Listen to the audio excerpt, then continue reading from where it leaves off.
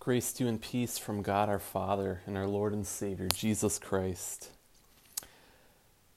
The theme for this sermon is the wound of denial, and it is recorded in Matthew chapter 26, beginning at verse 69. Now Peter sat outside in the courtyard, and a servant girl came to him, saying, "You also were with Jesus of Galilee." But he denied it before them all, saying, "I do not know what you are saying." And when he had gone out to the gateway, another girl saw him, and said to those who were there, "This fellow also was with Jesus of Nazareth." But again he denied with an oath, "I do not know the man." And a little later, those who stood by came up and said to Peter, "Surely you also are one of them, for your speech betrays you." Then he began to curse and swear, saying, "I do not know the man." Immediately a rooster crowed, and Peter remembered the word of Jesus, who had said to him, "Before the rooster crows, you will deny me 3 times." So he went out and wept bitterly. This is the word of God. Let us pray. Gracious Heavenly Father, Creator and Preserver of all things, we come before your throne of grace on behalf of our families and friends, ourselves and all in our world, who feel the fear of contracting a new disease that is spreading quickly. Strengthen our bodies and spirits, that we might be spared this sickness. Give wisdom and knowledge to doctors, nurses, and all who provide care for the sick and suffering, as well as to our world's leaders who bear responsibility for their citizens. If it is your will, heal those who are suffering from infection and bring the spread of this virus to a swift end. Throughout all days of trial, remind us of your great love and the forgiveness and salvation earned for us by your Son, Jesus Christ. In his name we pray. Amen. There was a French tightrope walker in the 1800s by the name of Charles Blondin, and he did the most amazing tightrope stunts. One of Blondin's most famous performances was when he walked on a tightrope over Niagara Falls on a rope a 1/4 mile long and 160 feet above the water. Charles Blondin walked across the tightrope on stilts, blindfolded, going backwards, and even while cooking an omelet with an oven in the air. As if all that wasn't enough, he upped the excitement by walking the rope while pushing a wheelbarrow across it. He did it. Upon his success, Blondin asked the crowd if they thought he could cross the tightrope while carrying a person across it in the wheelbarrow. They all shouted emphatically, "Yes, of course you can do it." Then he asked the crowd, "Who will get in the wheelbarrow?"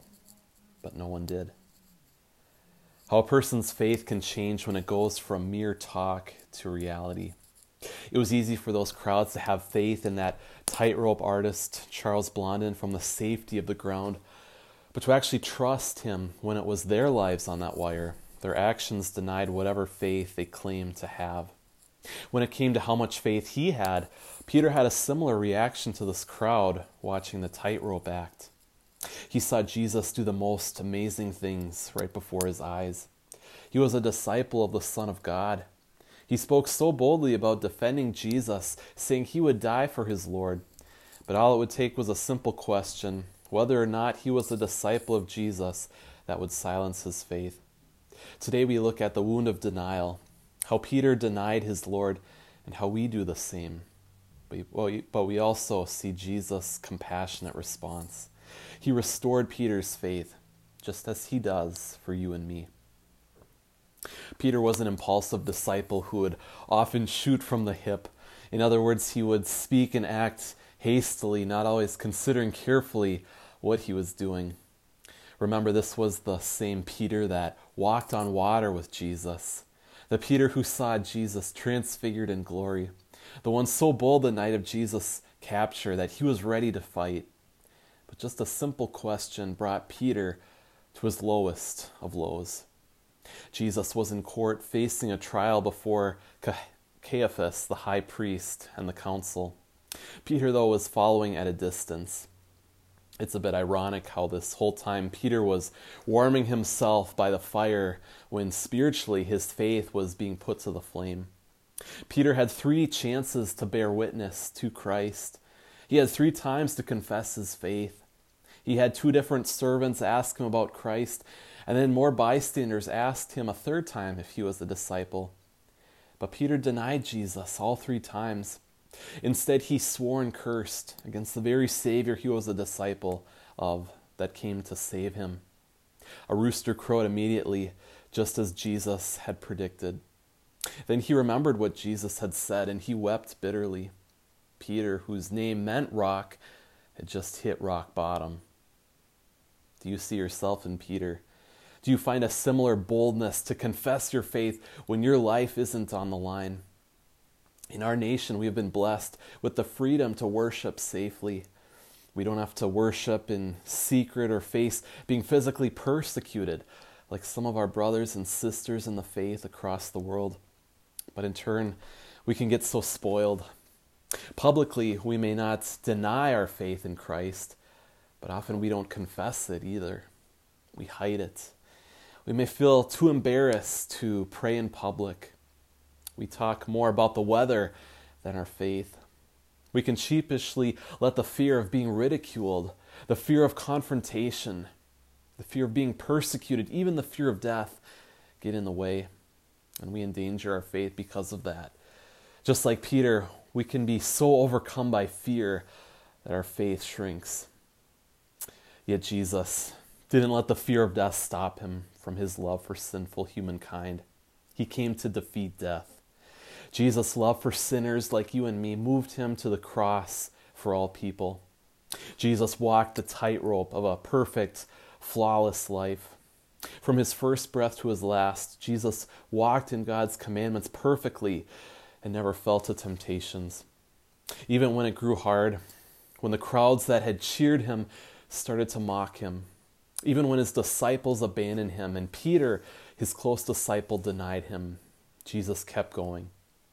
When it came to facing a trial and sentencing to death, Jesus didn't deny who he was to save his life as the Son of God.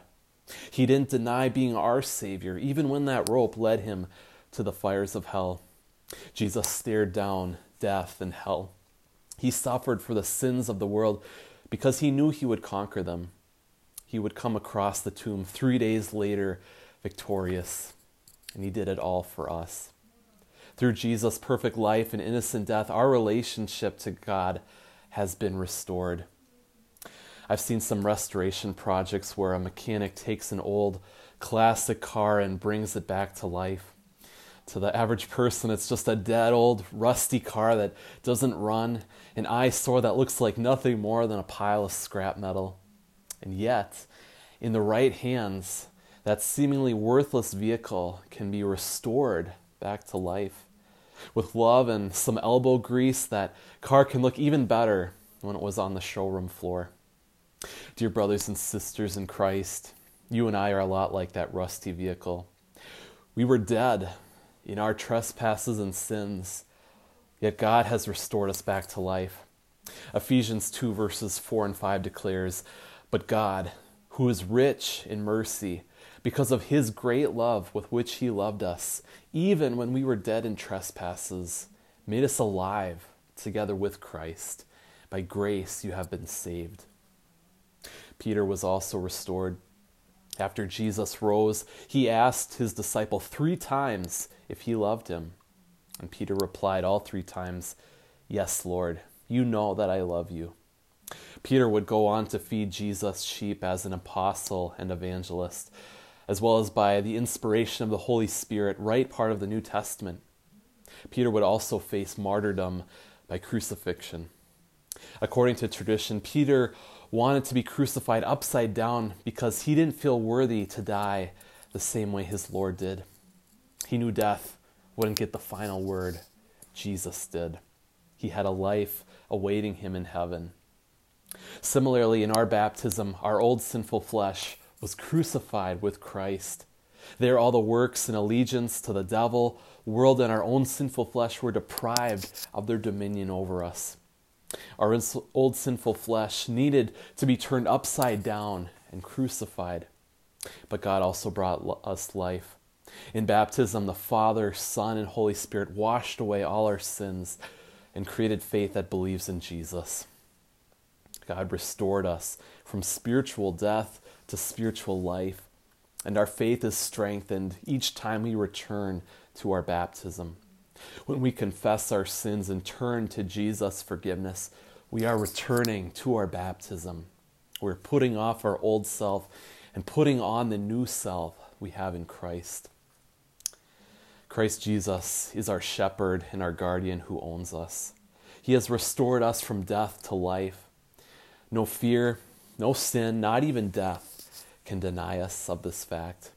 So we can boldly pray, as verse 5 of the hymn, O Sacred Head Now Wounded says, My shepherd, now receive me, my guardian, own me thine. Great blessings thou didst give me, O source of gifts divine. Thy lips have often fed me with milk and sweetest food. Thy spirit oft has led me to stores of heavenly good. Amen.